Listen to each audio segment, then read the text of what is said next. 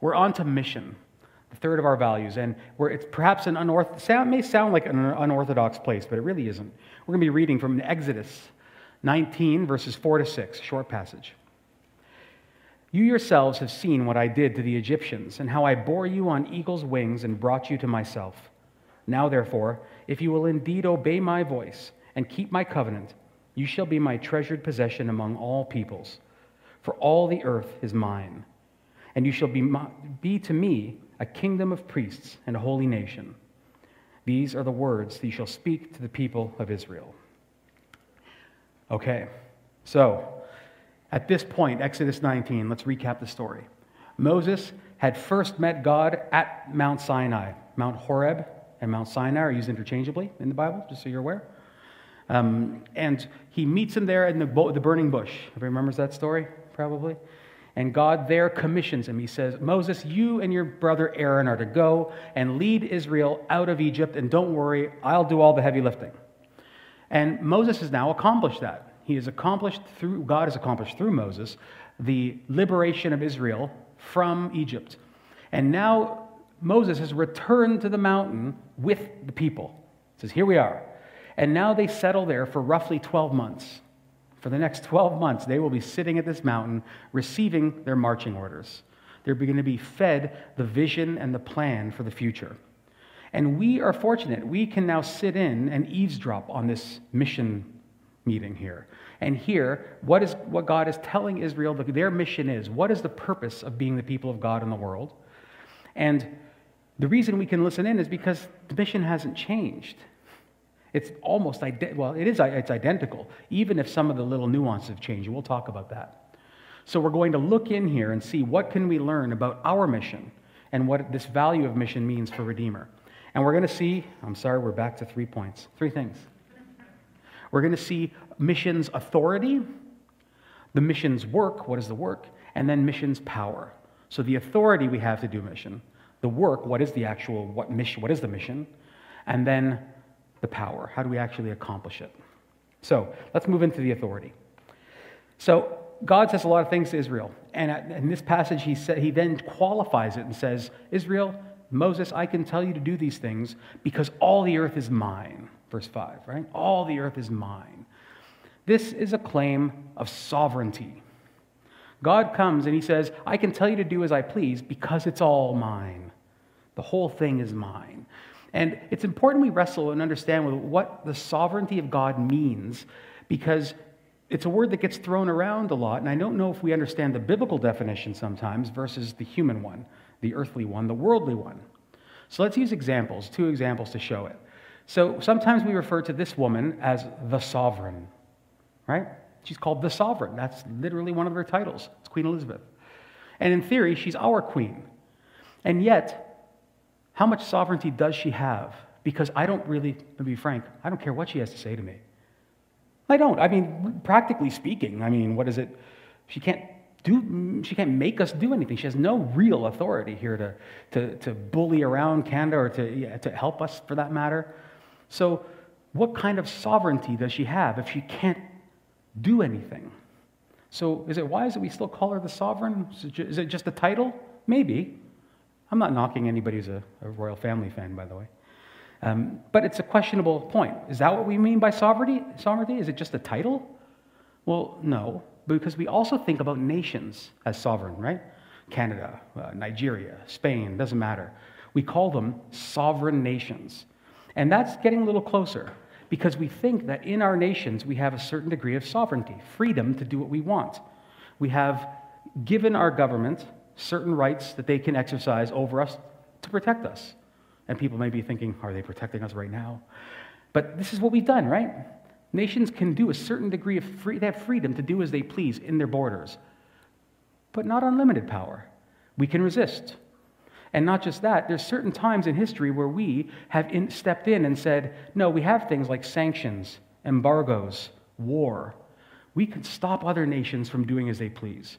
So are our nations really sovereign if they can't do everything they want? Because the biblical understanding of sovereignty is very simple. Sovereignty and power and authority in the Bible are the ability to accomplish purpose.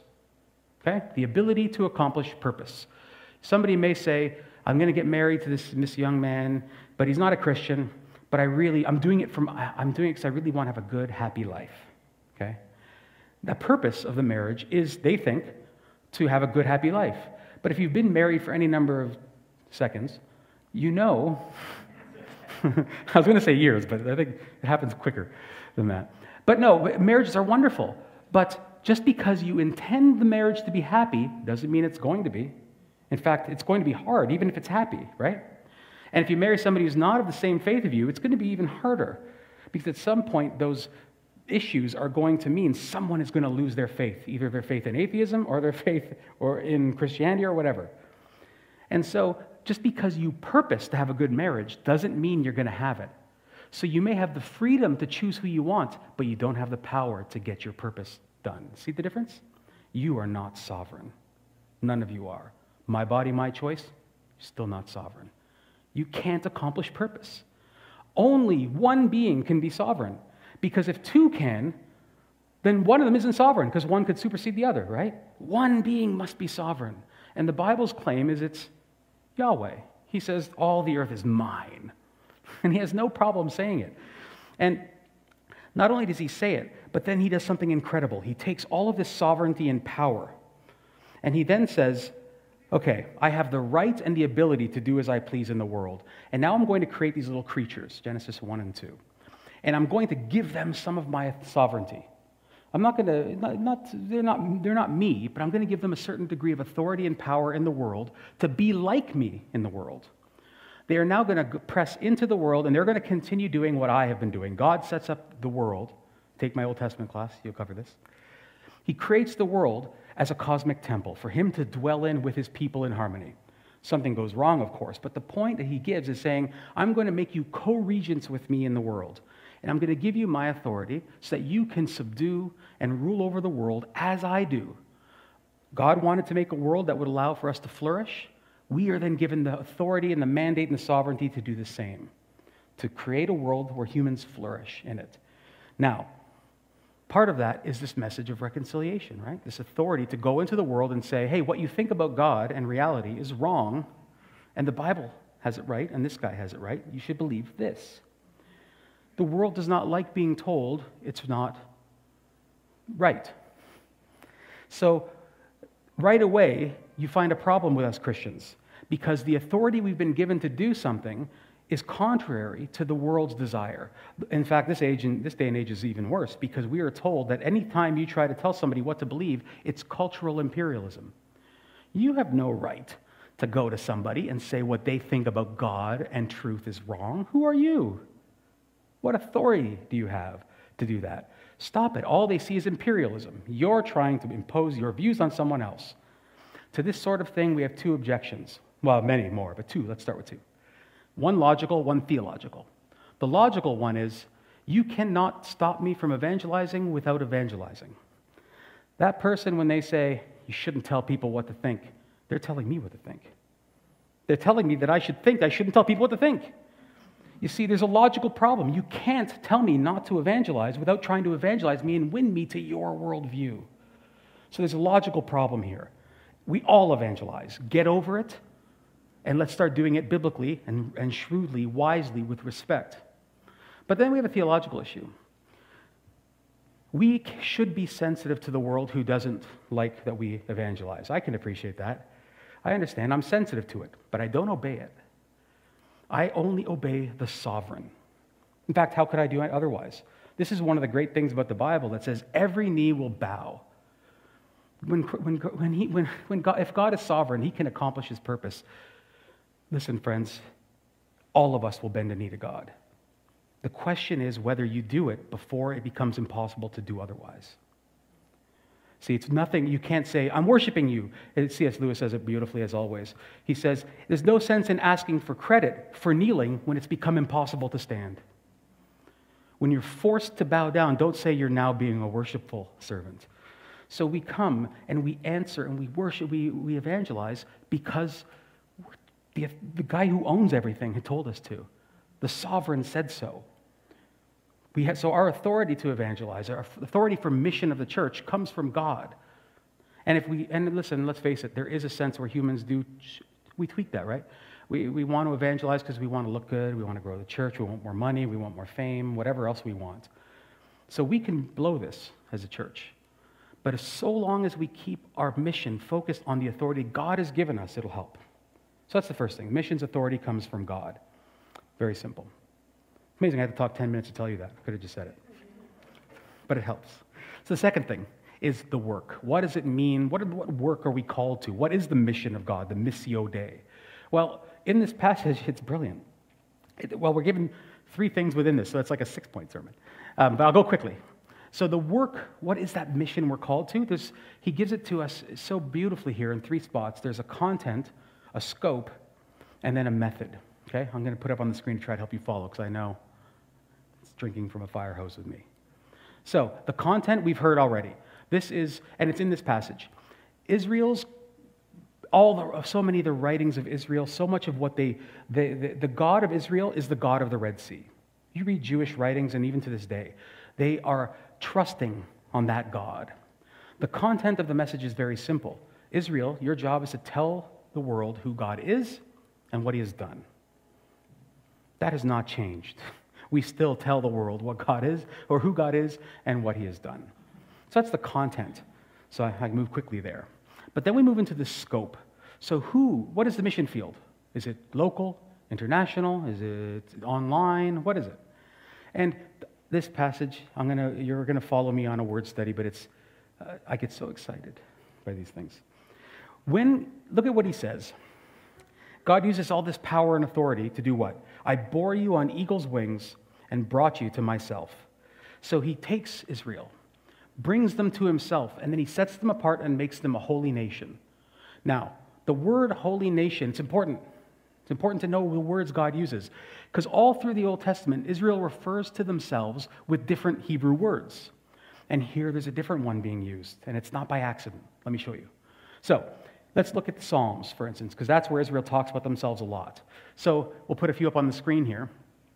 Psalm 28, verse 9 says, save your people.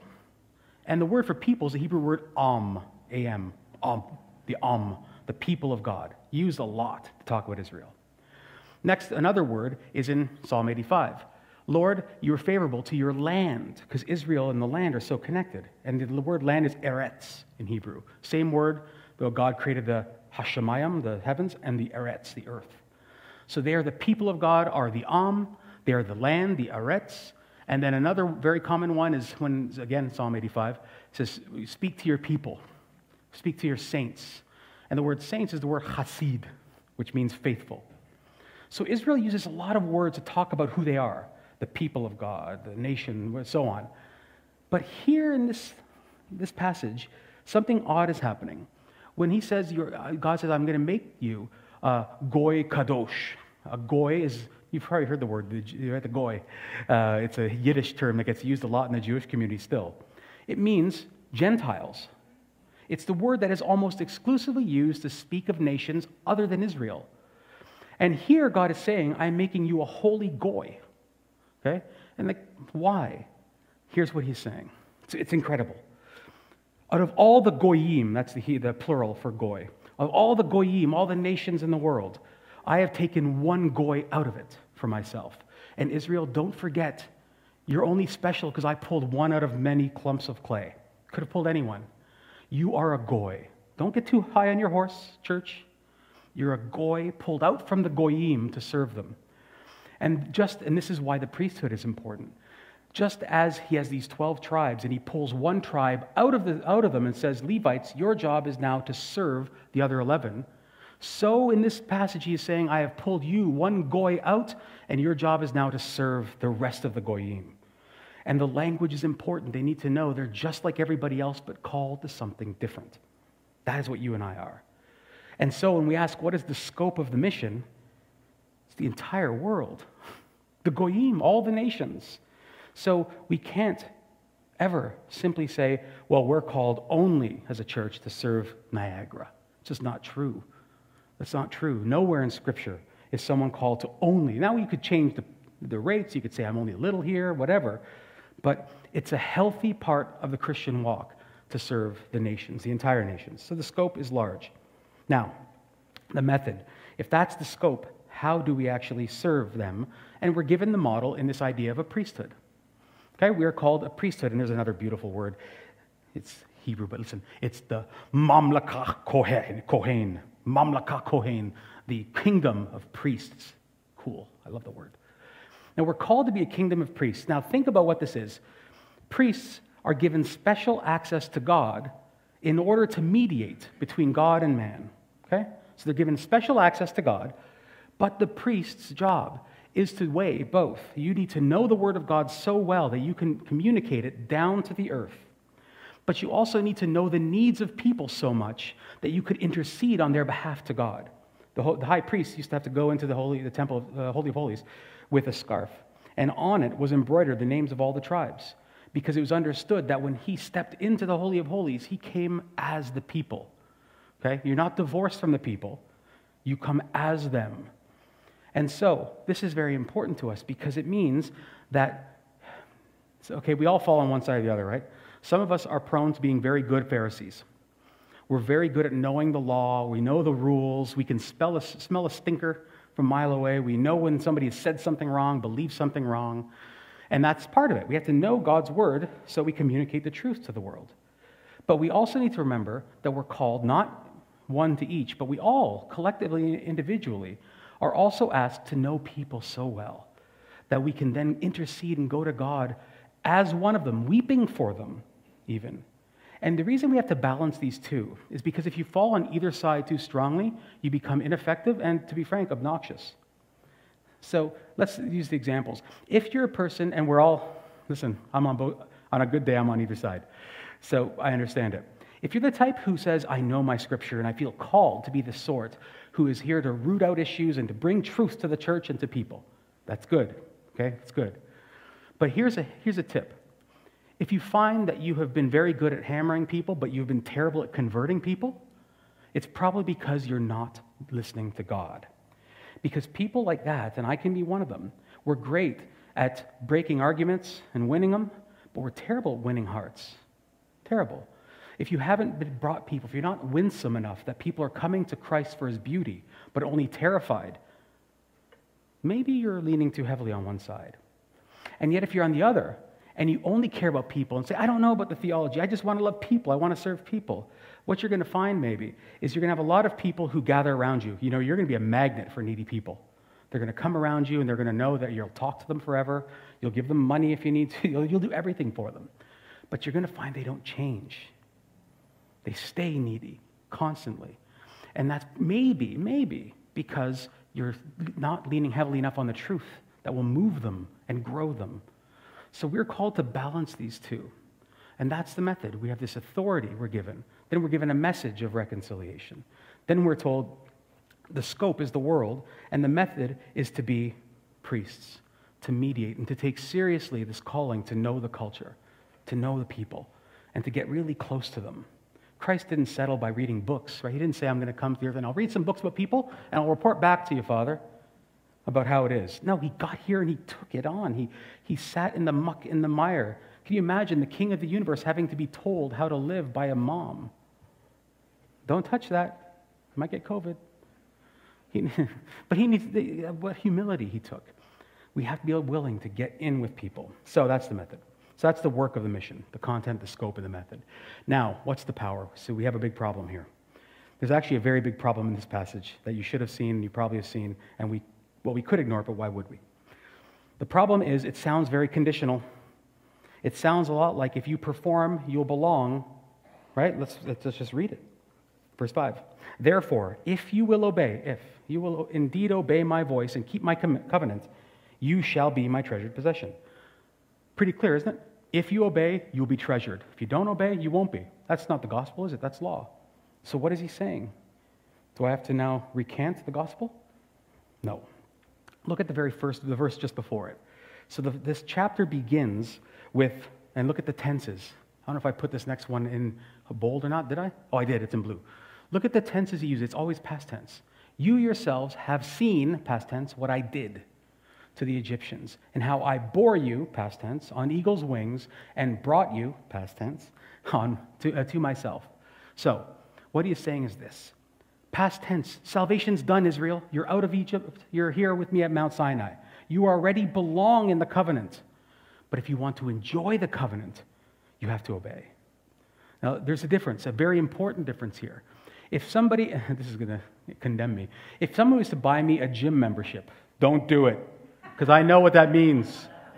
I know the subtlety, crafty people. So if somebody was to buy me a gym membership, I could say thank you very much, and I could do nothing with it, and for a year, I would belong to the gym. I'd be part of the gym. However, if I actually want to enjoy the membership and to really be a member of that gym, I have to participate. I have to go. I not only have to go, but while I'm at the gym, if I really want to get the benefits of it, I better not be a jerk at the gym. I better wipe the stuff down. I better wait for my turn. I better not sneeze on people. I better be good. Part of enjoying the benefits of a gym membership is participating and following the rules. If I go and I don't obey, then I'm going to find it's a pretty rotten place to be. They always expect me to wipe things down and not sneeze on people. It's terrible. I've never sneezed on people, but I don't know why it's coming to mind. But do you see the difference? God is saying, you already belong, Israel. But if you want to begin to experience what it means to thrive, to be my treasured possession, you have to obey. Otherwise, it's not going to get any better for you. And, well, so much more I want to say. So if we don't obey, we have a problem, right? We won't enjoy it. And this is, I think, why we see so many Christians who are miserable. And if they're not miserable, they're secretly miserable and wonder, how come everybody else seems to be having experiences with God? How come everybody else's marriage seems like it's okay? And of course, it's not true, right? A lot of people are struggling. But that's the impression, and we think there must be something more. Maybe I'm missing it. Maybe something, they feel like they're not thriving. And I think it's because they're not obeying. Now, the problem, of course, is this. We can't obey. We don't obey. So does that mean we're just going to have, marginal Christian lives? We're never going to really thrive. We're just going to kind of peter around up and down the valleys and hills. Is that what we're destined to? Is this the message we take to the campuses and to the schools? Come and join a mediocre life where it'll be all right, but might not be. Is this it's not the best sales pitch, but if it is a real sales pitch, then that's what it is. But is that what we're being told here? Well, it's not. And the answer comes. It's in Scripture, but let me use an example from a C.S. Lewis book. Everybody knows the Chronicles of Narnia, and if you haven't, there's the first book, The Lion, the Witch, and the Wardrobe. There's a scene where Aslan, the lion, who is the Christ figure, dies for the sake of Edmund, this boy who has sinned. Edmund has betrayed his family and his friends, so he is destined to die. That's the punishment for what he's done. Aslan then comes and says, let me die in his place. And the White Witch is happy to let that happen because she wants to be rid of this lion. Then he is raised from the dead. He comes back to life again in a very shameless allusion to the cross. And there's two young girls who witness it all. Okay, Lucy and Susan are watching it. And here they ask him, what's happening? What does this all mean? What does it mean that you've come back to life? And here's his response.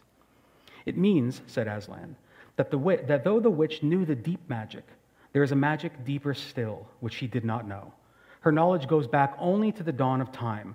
But if she could have looked a little further back into the stillness and the darkness before time dawned, she would have read there a different incantation.